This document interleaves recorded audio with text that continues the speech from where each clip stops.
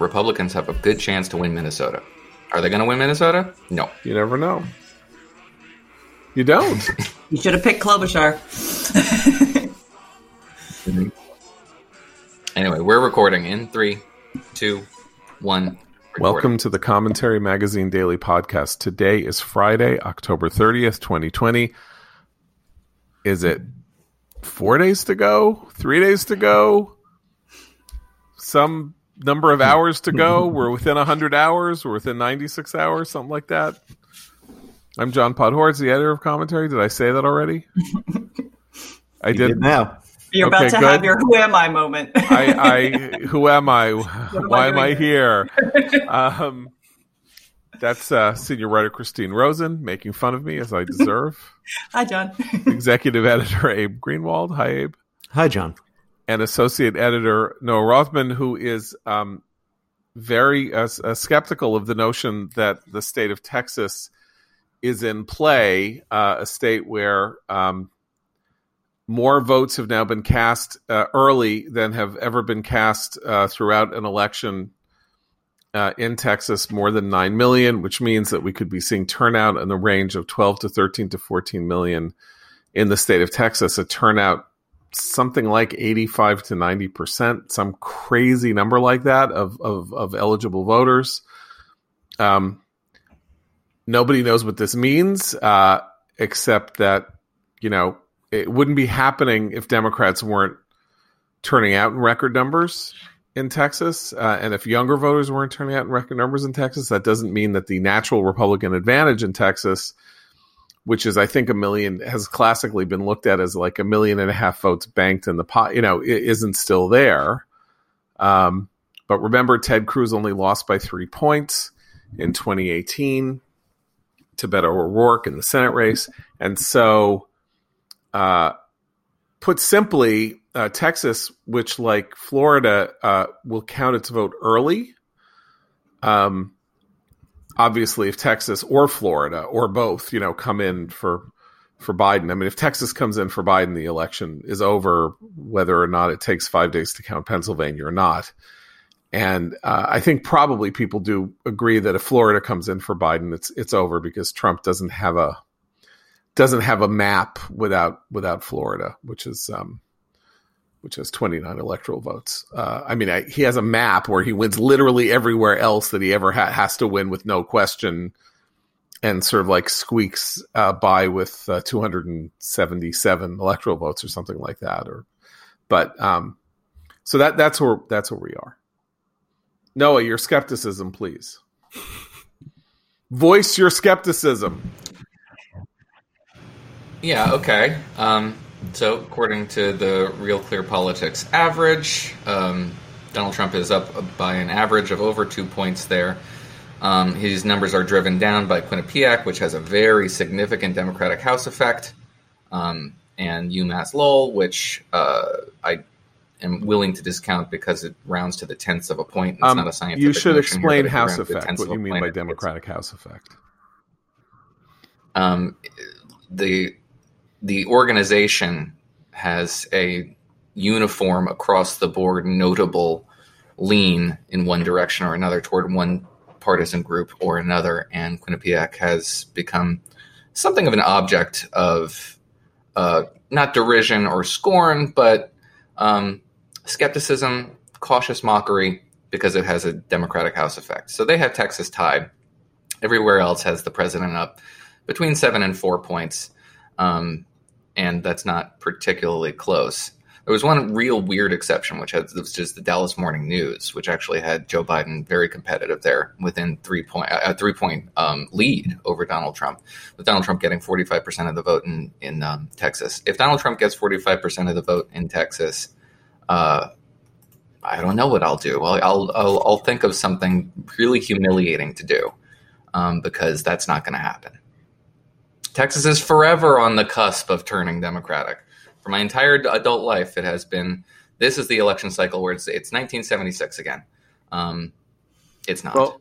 Well, why not? There's a lot of places that Democrats are going to make significant gains. They're going to make significant gains across the Sun Belt. Why isn't it? Because Texas has a stronger partisan Republican lean than Arizona, and Georgia and Florida, where they're just barely competitive, where Democrats are barely competitive. There has to be it would be a shocker. Look, if this is a real wild realignment election, a lot of crazy things are going to happen, and crazy things could include Texas going blue. So you can't rule it out, but you can, if you're expecting I'm not expecting it. Look, you can't rule out a lot of things. You can't rule out the rapture. Well, I'm sorry. These are sort of things that could happen. You cannot compare a Democratic presidential candidate doing better in Texas than any Democratic presidential candidate has done in 3 decades with the rapture. I mean, that's just not a fair comparison. Let me throw one little Speaking spanner. as somebody who knows a lot about the rapture, yes, Christine, I will hear no words against the rapture. Yes. I'll throw a little spanner in the works here and say one unusual thing this election cycle, and we know this has just happened, El Paso is instituting a new lockdown. COVID cases are spiking in various areas around Texas, so that might, I know we've had a lot of early voting, but the constant concerns about the pandemic are Texas is in some ways a little bit more like the Midwest right now. They're seeing a lot more activity and hospitalizations and the kind of numbers that you don't want to see if you're an incumbent in terms of this pandemic. So that could be that could certainly affect people's feelings about the vote. Right. It could also inspire the anti-lockdown. Yes, that's true. I mean, it's kind of late in the game to figure out that's the side you're on. That's the other thing. That's the other thing, is that there's reciprocity here that we're not accounting for. Sure, there's huge Democratic turnout, but Republicans are enthusiastic. Republican voters, if you're a partisan Republican voter, you are enthusiastic to get out and vote for Donald Trump. We have no evidence that there's an enthusiasm gap here at all. So if you just have a partisan advantage, you can expect that partisan advantage isn't going to be completely overcome. No, but of course, then there are the enormous numbers of voters who are neither Democratic nor Republican who are going to be the deciding factors in the election, and they are also apparently turning out in record numbers. And this is the big question: is who are they? Obviously, in Florida, the Democrats and Republicans seem to be battling to pretty close to a draw in terms of how they're doing on the early vote, with Republicans crushing it in in-person early voting and Democrats crushing it in mail voting. But in both cases, there are hundreds and hundreds of thousands of no party voters who are doing both, and then we'll have the day of vote and all of that. So it's all very interesting. The one thing that does seem to be going on is that while Biden is pushing Trump in Florida, in Georgia, in Texas, in North Carolina, and then, of course, in the 3 states that won him the election, and Ohio, which did not win him the election, Trump does not appear to be pushing Biden anywhere. And so, that's part of the story here is that Trump can't really afford to lose. I mean, he can afford to lose 2 of the 3 Midwestern states if he keeps everything that he won in 2016. But he can't really afford to lose anywhere. And Biden is sort of already around 245 electoral votes if you really sort of take states that are like outside the margin of error in polling. And so he kind of has a margin to take stuff away from Trump. None of that could be nothing. It could mean that, the story of the election will be that there was this historic polling error, and that, which is where we are now. We are now in the category of polling itself being invalidated by a result that leads to Trump's victory, without question. We have, an extraordinary majority of polls showing Biden getting, if you were to take them as determinative, close to 340 electoral votes. Or 320 at a minimum, if you don't look at them as if they're not determinative, and in fact they are misreading it, and Trump wins 286 electoral votes and takes the presidency, that's it. Like every assumption, every model, every this, every that is now out the window. But I want to share with you, that's what I really wanted to kind of take this up as we start, which is I went back and looked at the single key leading indicator of presidential results going back as far as we can really go back, which is Nixon in 72, involving presidents seeking re-election, and what statistic most precisely parallels the result of the election. And that is presidential approval on the verge, or, on the sort of the very tip of the election. And the presidential approval rate, either in poll averages or in Gallup, which was really the only one doing this until the mid-'80s, except for CBS, the last presidential approval rating, as close as you can get it to the election, eerily mirrors the result nationally, not state by state, but nationally. So I'll give you an example. And sometimes it underestimates the vote, but most of the time it doesn't. So let me just give this to you now. Obama, day before 2012, got 50.1, was the job approval. Do you approve or disapprove his job as president? In the Real Clear Politics average, 50.1 to 47.1. And Obama got, I think, 50.9. George W. Bush in 2004, do you approve or disapprove? 49.7 approve, 46.7 disapprove. Bush got 50.5.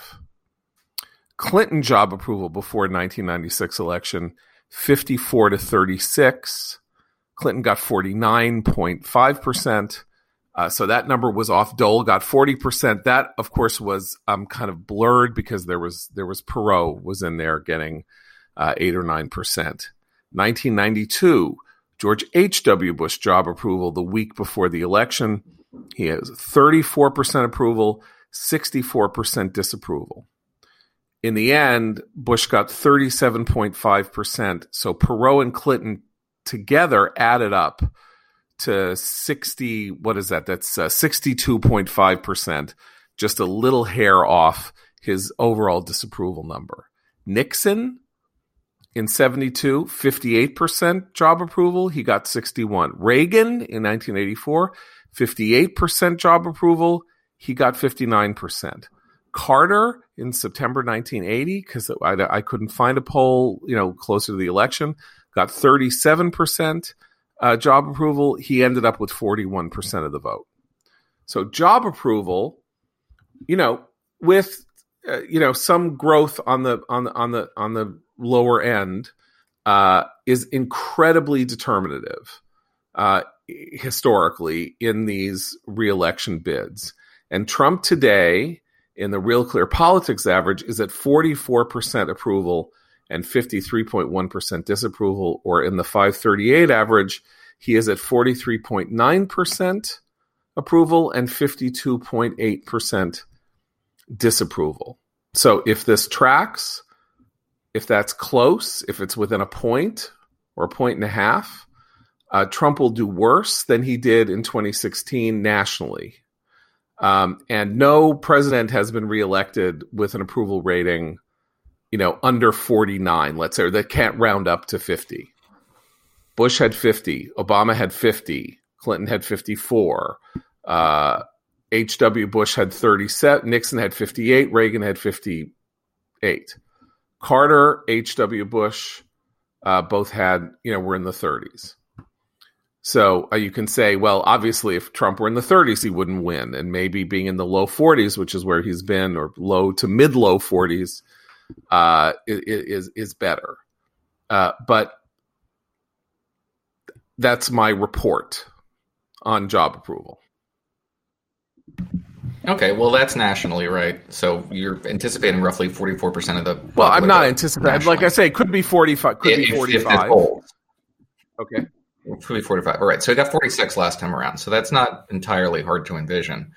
I think George W. Bush improved on his performance in 2004. No. He got 20, no. But most of the time, 22%.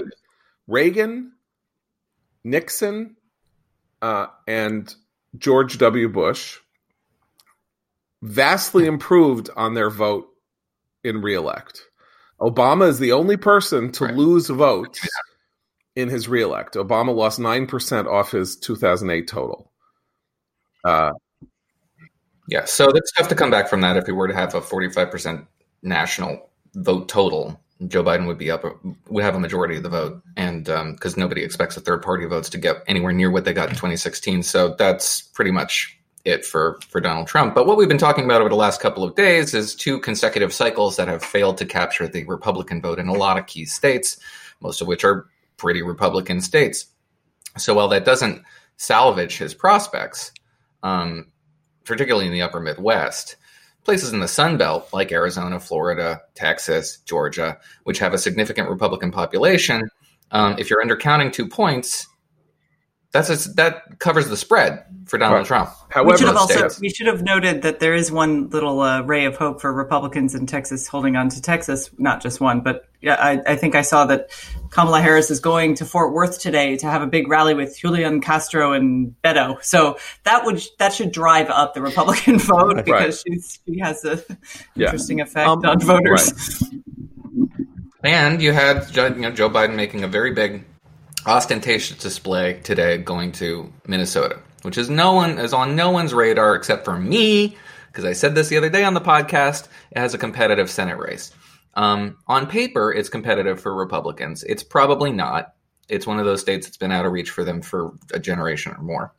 But it's always, right there. It's tantalizing. It's like Texas for Democrats. It's tantalizing. It's just right there for the taking. But what's Joe Biden doing? He's going there in the event that there's something crazy that happens on Election Day. He's spared the narrative that he didn't even go. Right. Okay. However, Minnesota, which is dog Hillary Clinton. To stay on the national question for a second, and the figures that John brings up, I'm having a dissonance here because how do we square the job approval factor with the Gallup finding that on the question of are you better off today than you were 4 years ago? It is true. Trump is accurate it is not hyperbole when he says that it is a record number. I think it's 56% of Americans today say they are better off than they were 4 years ago. This is a record as compared to reelection figures in summer or fall for past reelections. Can I speculate on that one? Because another Gallup poll showed that roughly the same amount of people said that they just don't like Donald Trump, that they can't abide Donald Trump having a second term. I think John cited this poll earlier. And you can't, it dovetails with job approval numbers. If the right track, wrong track numbers, I think it's like 20% of people think we're on the right track at this point.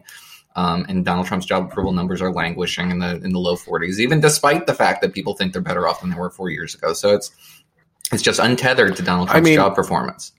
People may not give Trump credit for feeling that things are better off, that they're better off than they were 4 years ago. That would be the answer. The answer is 10% of them or 12% of them would have to think that Trump gets no credit for the fact that they are more satisfied with their lives or think that their lives are in better shape than they were 4 years ago. That's been the case from the beginning with him, though. I think even among some of his, he's the in spite of president, right? In spite, things are happening in spite of him. And even when he does something that people on the right approve of, it's almost in spite of. It's kind of a reverse Obama effect, because I remember, Obama's job approval numbers were always lower than his personal right. Right. Whereas Clinton was famously the reverse. Clinton got high job approval numbers and had terrible personal approval numbers because people thought that he was a bad person. But, that question, are you better off than you were 4 years ago, was a political question, not a polling question, right? It's the question that Jimmy Carter posed to that Ronald Reagan posed to the American people in that last debate with Jimmy Carter. And then thereafter, the bottom fell out for Carter and Reagan essentially won by 10 points. But it's not a political question. It was a political question in 1980 because things were so uniformly terrible in 1980 across all categories. We had hostages in Iran. There had been a nuclear accident at 3 Mile Island.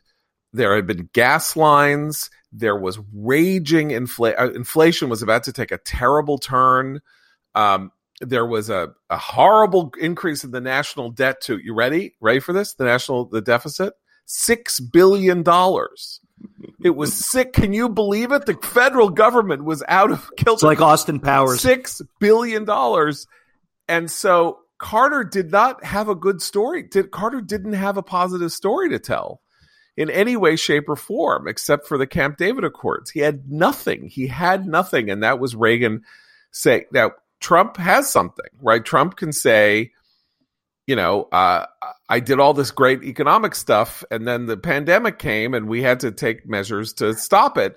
Okay, but he's not saying that. He was on the campaign trail yesterday saying, new jobs numbers, boring. Okay, I'm supposed to say this. I mean, he's literally, again, stepping on his own message.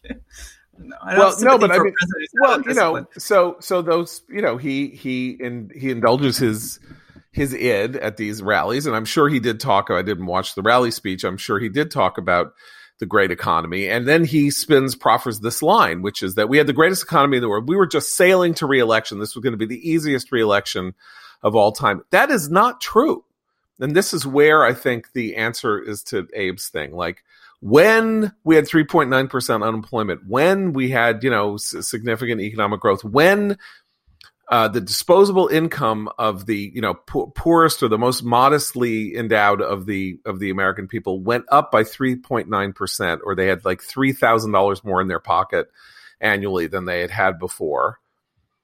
Biden was still beating him in the polling averages by 6 or 7 points. Like, that was before the pandemic.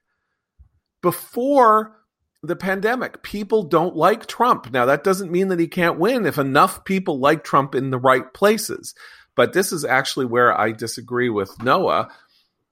Trump won, as we know, because he won Michigan, Wisconsin, and Pennsylvania. Those are not increasingly Republican states. Those are increasingly Democratic states. Pennsylvania now has a Democratic governor. It has 2 Democratic senators. It has a Democratic state house. Wisconsin turned out its Republican majority in one of the state houses. It has a Democratic governor. Wisconsin has Democratic governor and 2 Democratic senators, and so on. So and in 2018, all these states threw out moderate Republicans in favor of Democrats in suburban swing districts. So they're trending the other way. Okay, well, I'm pushing back on that. Well, you're pushing back on me, so I'm going to push back on you.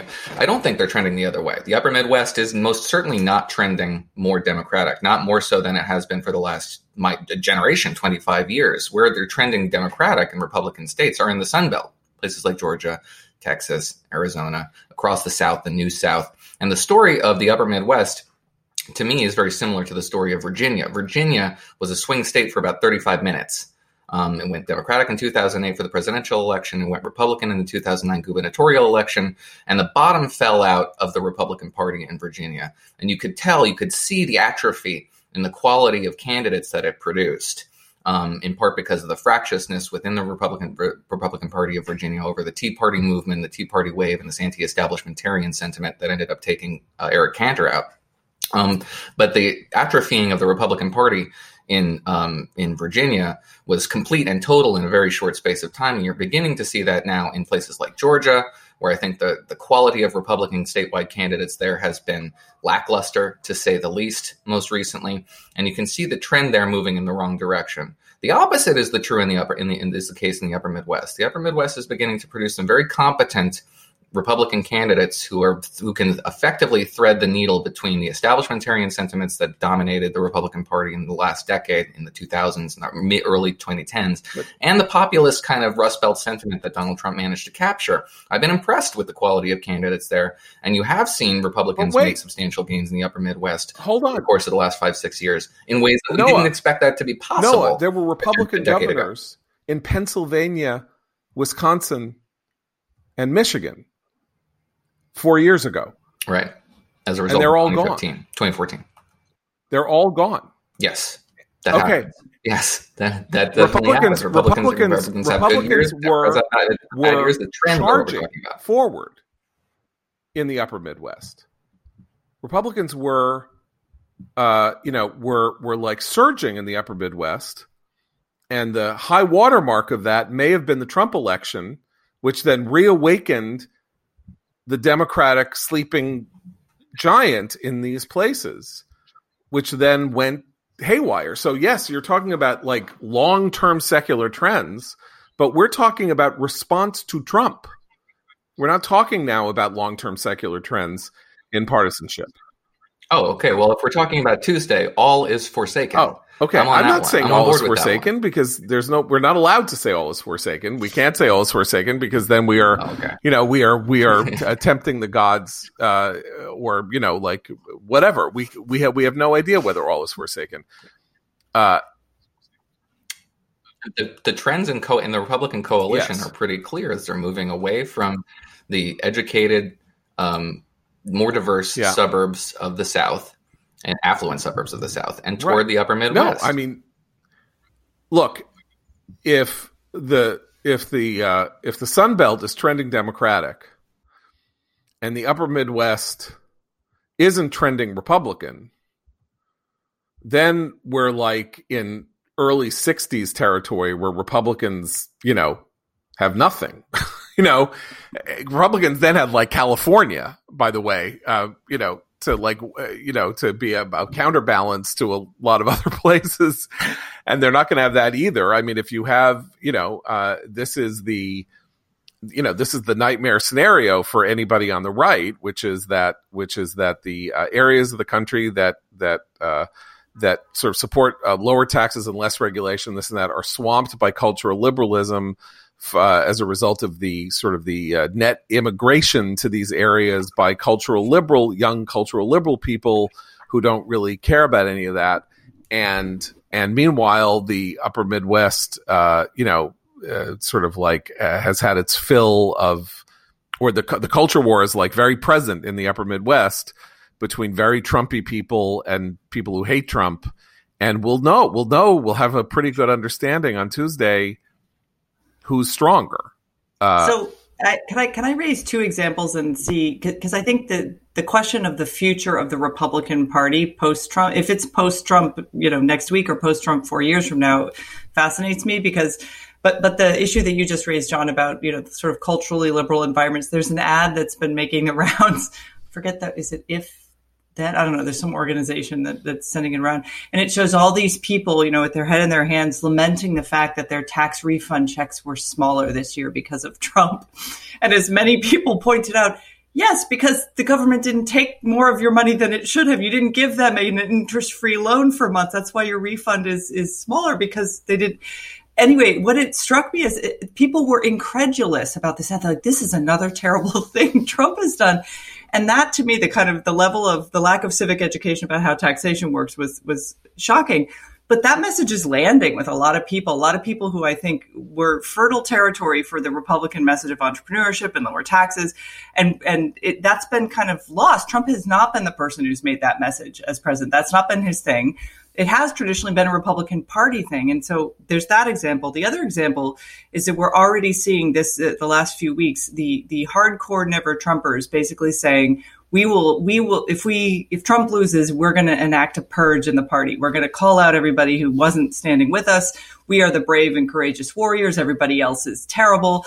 So there's going to there probably will be a little bit of a showdown there. And I just wonder if you think that's going to electorally affect, in the next 2 to 4 years, election cycles for Republicans, or will there just be retrenchment and the never Trumpers and the anti-Trumpers will all just kind of bicker on cable? We should get to that. And I have I have some thoughts on that I think are interesting, but give me a second to talk to you guys about our sponsor today, the Jordan Harbinger Show.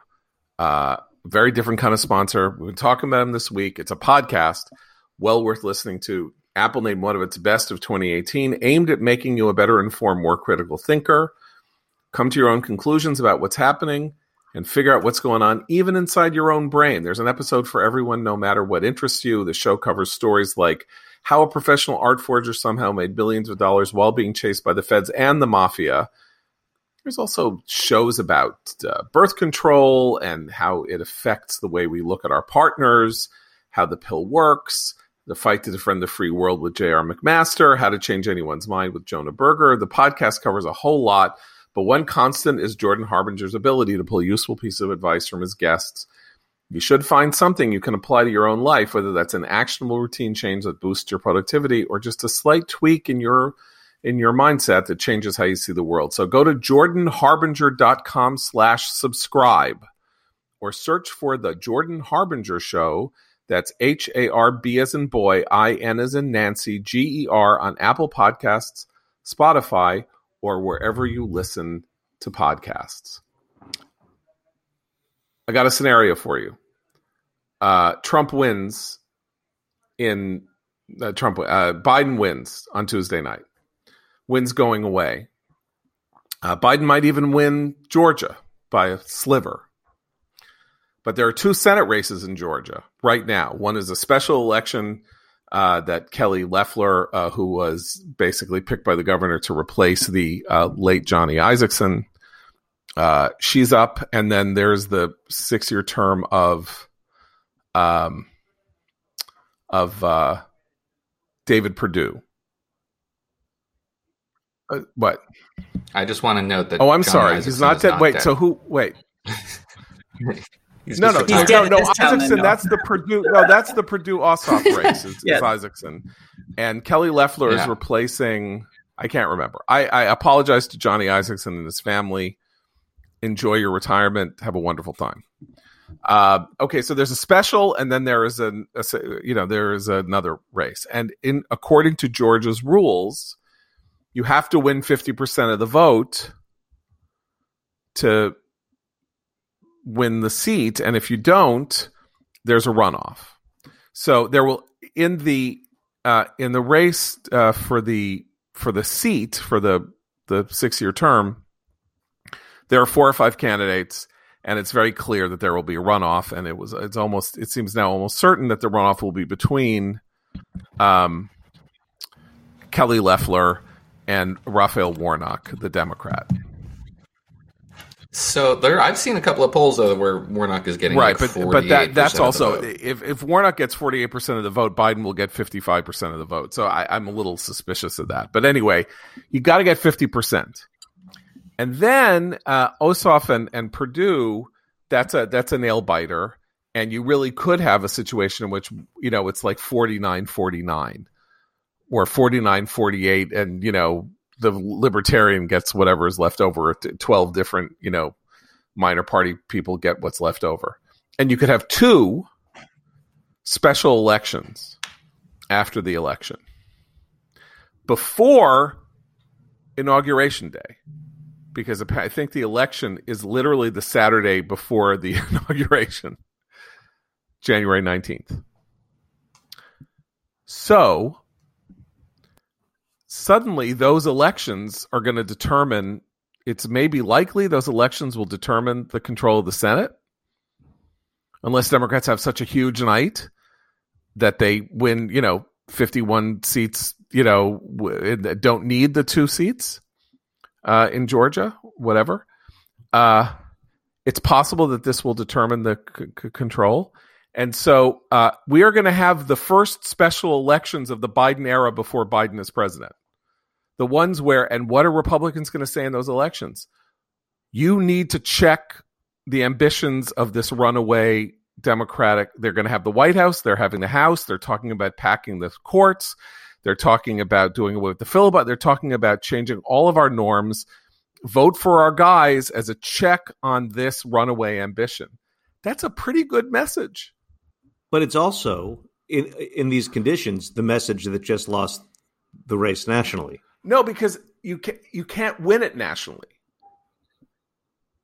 But honestly, I don't think anyone's really making that. We've heard some people around Tom Tillis start to make that argument a couple of weeks ago. I haven't heard a single candidate run on that message. And check those Republicans are going to raise $200 billion in the next 2 months simply for this reason. If the scenario I'm laying out happens, where in fact this is where control of the Senate is decided. So you're going to have the most important special elections in American history taking place to check the Biden administration before there is a Biden administration, which is one of the reasons why these runoff rules are so demented, and why these states that come up with these runoff rules need to, be taken and, dunked in cold water because this is like insane. What is it, Doug Collins? So it's the runoff is between Kelly Loeffler as the sitting appointed senator and Warnock, Collins. right? Collins, right? And Warnock is the Republican who's challenged. He's the more Trumpy Republican. They're both running to be the Trumpies in the room. Dave Perdue, who's the incumbent. He's not the incumbent senator against. No, he's no. Perdue was Perdue was the secretary of what? Yeah. He was the secretary of HHS, right? Wasn't he? Yes. Am I crazy? Right. He was the governor. Cousin was governor. Sonny. I can't believe I don't. Sonny even Perdue know was governor. No. He is the sitting. No, he's the sitting senator. He is the sitting senator. Okay, he was. Yes. Okay. So I don't know what the hell I'm talking about. Okay. Congratulations. Go ahead. Both of us got very confused there. So anyway, yeah. So Dave Perdue canceled his final debate. And with Ossoff, for some ostensibly valid reasons, he was being insulted during that debate. Ossoff called him a crook and basically alleged he was involved in criminal activities. And so, yeah, don't bother with that. But what's he going to do instead? He's going to have a rally with Donald Trump, which could, if you're really reading into the tea leaves, not be so great because his poll numbers aren't really fantastic. And if you're focusing on the last couple of days instead of a televised statewide debate, having a rally with Donald Trump supporters, you have base mobilization issues. And if you have base mobilization issues, and that's what you're focusing on in this environment, you could be facing some very real think trouble. that Ossoff really had a chance, even though the polling was close. Did you watch the footage of the confrontation between Ossoff and Perdue, where Ossoff went for Perdue's jugular? The fact that he quit that debate makes him look like a weakling and a coward. I mean, that is not good optics. But this is bad optics. About like he's saying, I don't know how to talk to this guy, and he's being mean to me, so I'm not going to debate him. I mean, Ossoff should be able to beat him up for 4 days over this. That's an embarrassment. Yeah, I think it's a pretty weak move, and Kelly Loeffler has been singularly unimpressive. Her really ham-fisted efforts to appeal to a conservative base, the Attila the Hun ads, her pretending as though she had never heard of the Access Hollywood video. It's just embarrassing. Just really maladroit. And it seems hard to envision her actually pulling it out if she ends up winning. And it also doesn't. I mean, she's done better in the polls recently, but it was very competitive between her and Doug Collins. She's really fascinating to me because she should be campaigning the way Melania acts as first lady. There's this wonderful piece that Caitlin Flanagan has written in The Atlantic reviewing the book by the friend of Melania who betrayed her. And she makes some really good points about Melania. So when the Access Hollywood tape came out, remember Melania did the required interview that the wronged wife always has to do when a politician makes such a mistake. And she was completely unflappable. She's like, it's fine. It's really not that big a deal. I mean, she was actually pitch perfect for the brand. And I've been surprised. I mean, Kelly Loeffler has just been off on everything. I don't know if it's her elitism. I don't know what it is, but she's just off brand even for her own supposed messaging. Right. So anyway, I'm just saying, the speed of American politics. You'll remember that Jon Ossoff, the candidate here, was involved in the first big special election of the Trump era after Trump picked whoever the hell it was that he picked to do whatever job in the cabinet he picked. Again, I think it was it was Tom Price in Health and Human Services, and he left his seat in Georgia. And then there was this crazy, and this was where you knew that Democrats were lit, because they sent $40 million to Jon Ossoff, who was a 29-year-old who wasn't even from Georgia, neurasthenic little, odd guy. And then he was up against sort of like a solid kind of middle of the road conservative. And they almost pulled it out, if you remember, and Ossoff almost pulled it out, but I think he ended up losing by 5 or 6 points. And then there was a lot of, right. There was a lot of laughter. Do you remember? There was a lot of kind of, ha, ha, ha. You see the Democrats think that they can do da da, ba, ba, da, da. And, rather than read the tea leaves and say, oh man, they are going to do whatever they can to take us down. and then 2018 happened, and while Trump was saying, I think we're going to get seats in the House because people really care about this caravan, there came the wrecking ball, in the House. Yeah, that was a special election in Georgia's 6th congressional, and Karen Handel won by 11,000 votes. But that has a partisan lean of 8 points in the Republican direction. By the way, let's get to the partisan lean thing. Abe, I feel bad because you seem to not have been able to express yourself on this. Well, podcast. No, I was when you mentioned the 2018 election, that I think is an example where the argument of, okay, now we need a check on the winner was very effective. Right. If you have a circumstance in which the control of the Senate comes down to those two races, right. We've never had that before. I mean, that's like this is a totally new thing to be able to isolate it. That's why you could never use that as a single issue, right? Suddenly, it will be the only issue. Do you want Biden to have the House, the Senate, and the presidency to enact his will, or do you want there to be a body that is going to slow him down in a Republican-leaning state, even if Biden wins? What I meant about, that's the message that would have already failed nationally, is not specifically, okay, we need a check on the winner, but fear of a Biden presidency generally, right? Right. Will have proved insufficient on some level. But that's all Trump has done. All Trump has done is try to generate fear of a Biden presidency. It's socialism. It's higher taxes. It's, defunding the cops. It's, riots in the cities and all of that. And look, maybe it'll work. I mean, maybe, what he's done has, penetrated the national id and has gotten in there, and it's not showing up at the polls, and Trump will squeak out a victory. It does not appear to have worked.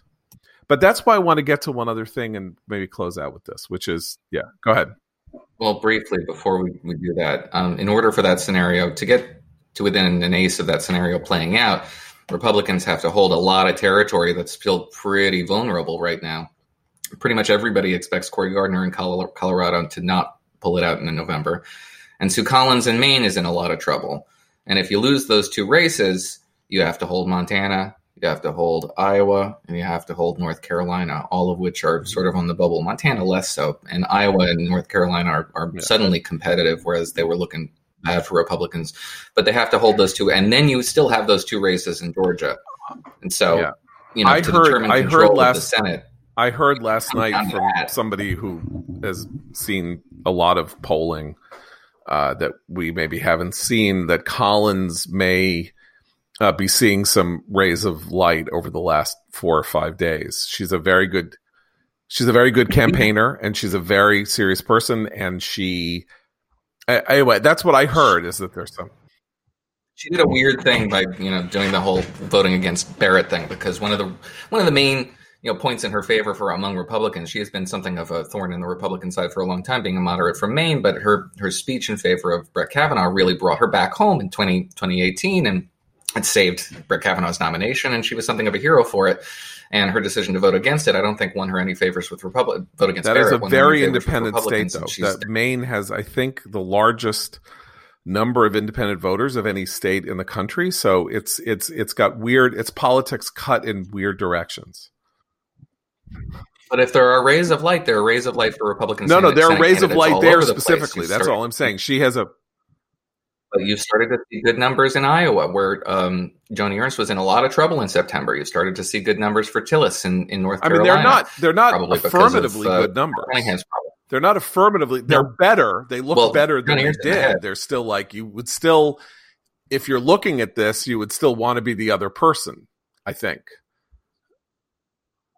So, I mean, if that happens, if the Republicans manage to pull out control or even a 50-50, there's got to be a lot of tickets. Anyway, so I want to get to the final point about the shy Trump voter, which is essentially the last card in Trump's deck. There will be a historic polling error because Trump voters will not say they're Trump voters. Either they will lie and say they're Biden voters, or they're simply not answering the phone, or they're not visible to the pollsters, right? That is particularly in the 3 states. I have a logical problem with the shy Trump voter theory. Can I share this with you?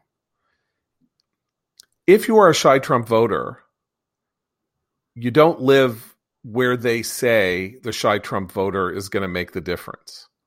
If you're a shy Trump voter, you're not living in rural Pennsylvania because everybody around you, where you live, a majority of people are Trump voters.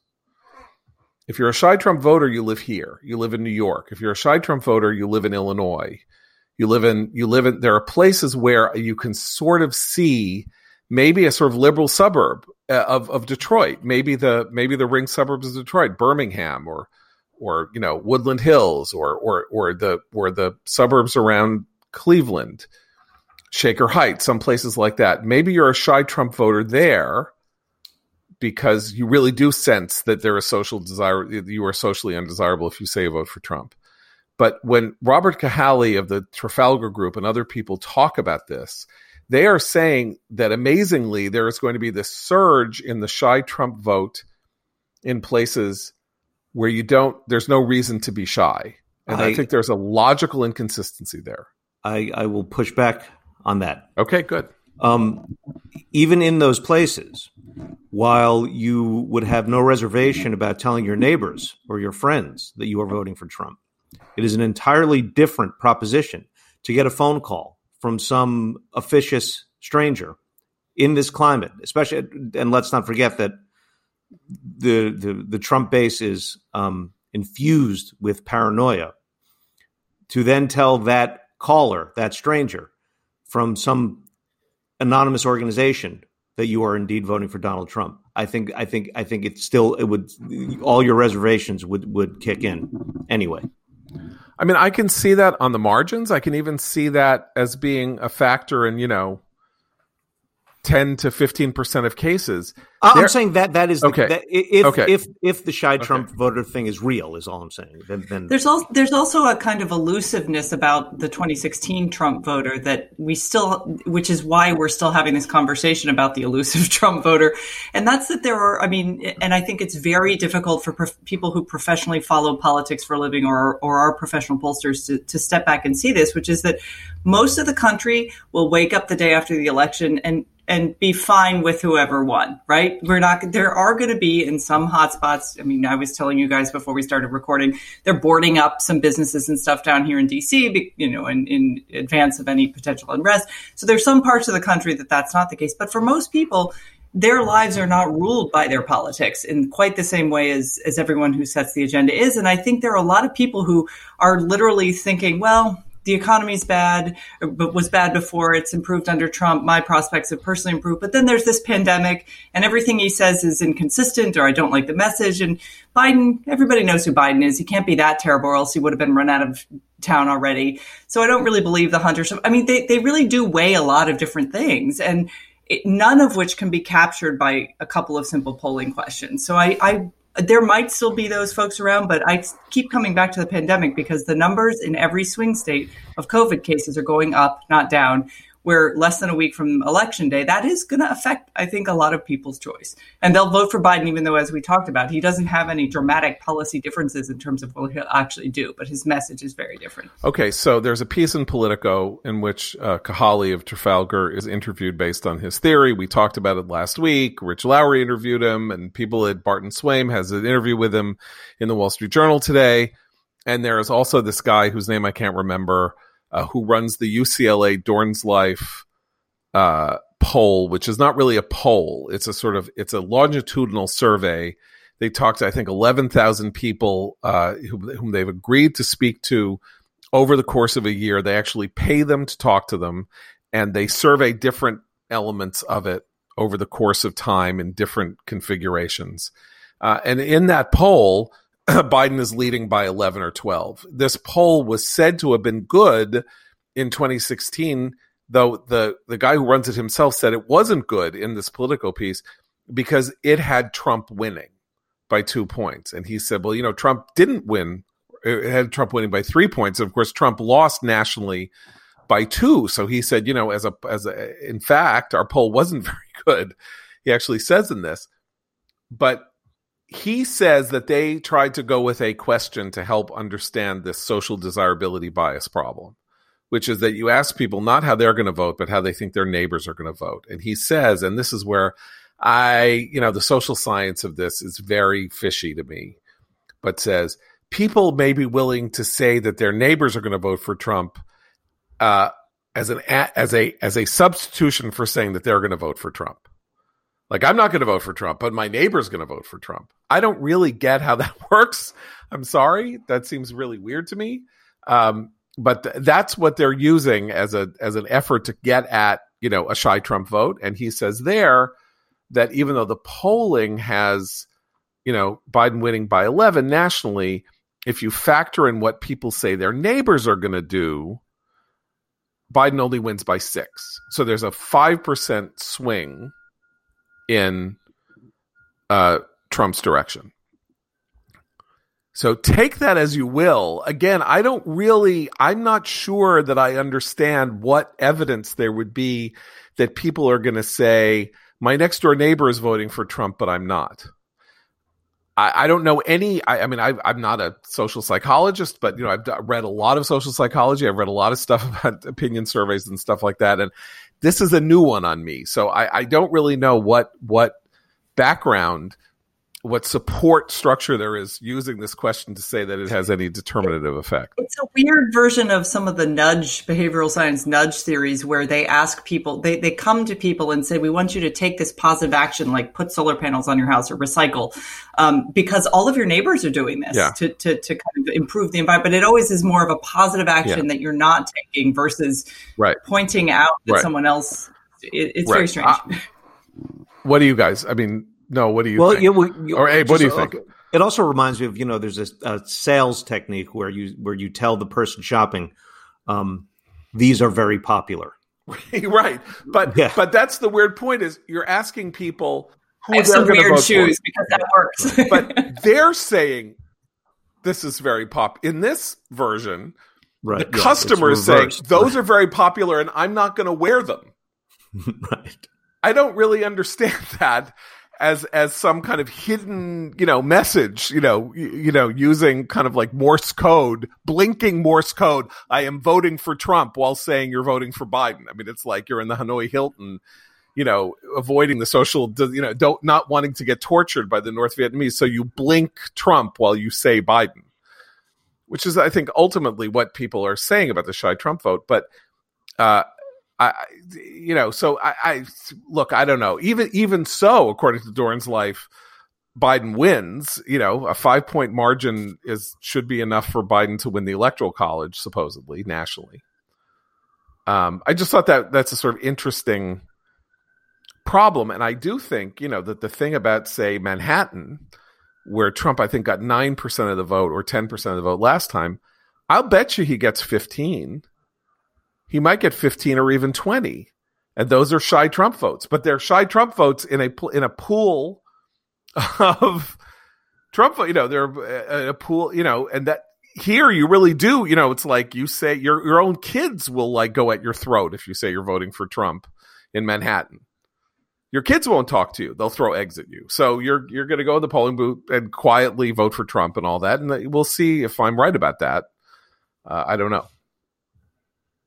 Okay, so we will bid you adieu until Monday, and we got to figure out how we're going to handle the coming week because if we're in for a long night, if Biden wins Florida, we're not in for a long night. We may be in for a long night because no one's going to say, okay, Biden's won the presidency. But if Trump wins Florida, we're in for a long night, and we probably won't have a winner on election night. On Tuesday? What are we going to do on Tuesday? Yeah. We should just do movie reviews or something. We're going to talk about our experiences on the, at the polling place. I already voted, so. You did? I voted by mail. In a city where my vote literally it doesn't count for anything. Because you can see it, Christine. You can see it. That's what I love about voting Republican that's what we're voting Republican in a deep Democratic place. Like you can see, if you go block by block, you can see your vote. I did once. I will quickly say I did the first time I voted in DC. I was registered as a Republican, and when I went to my polling station, the woman looked at they have the register, and everyone there's a list of names, and then there's party affiliation. They check, to see that you're the person you say you are. It was like D D D D D D D D D D, and then there was that lone R, and the nastiest look on her face appeared, and she goes, "Oh." Well, I told this story. Hilarious. 3 or 4 years ago, I don't even remember when, that I went to vote in a New York City primary, maybe in 2017 for the mayoralty. I don't even remember. And I show up at the polling place, which is very sparsely attended, and I say, I want the Republican ballot. And they're like, what? And I said, and she said, Phil, where's the Republican ballot? And so in a drawer, they pull out the Republican. Now, granted, it was like 7:30 in the morning, but anyway, they pull out the Republican. They're still wrapped in the plastic. Polling place has been open for 2 hours. And I was the first person to ask for the Republican ballot. So just in case you want to know where I live. Anyway, so we will talk to you on Monday. For Abe, Christina, no, I'm John Podhoretz. Keep the candle burning.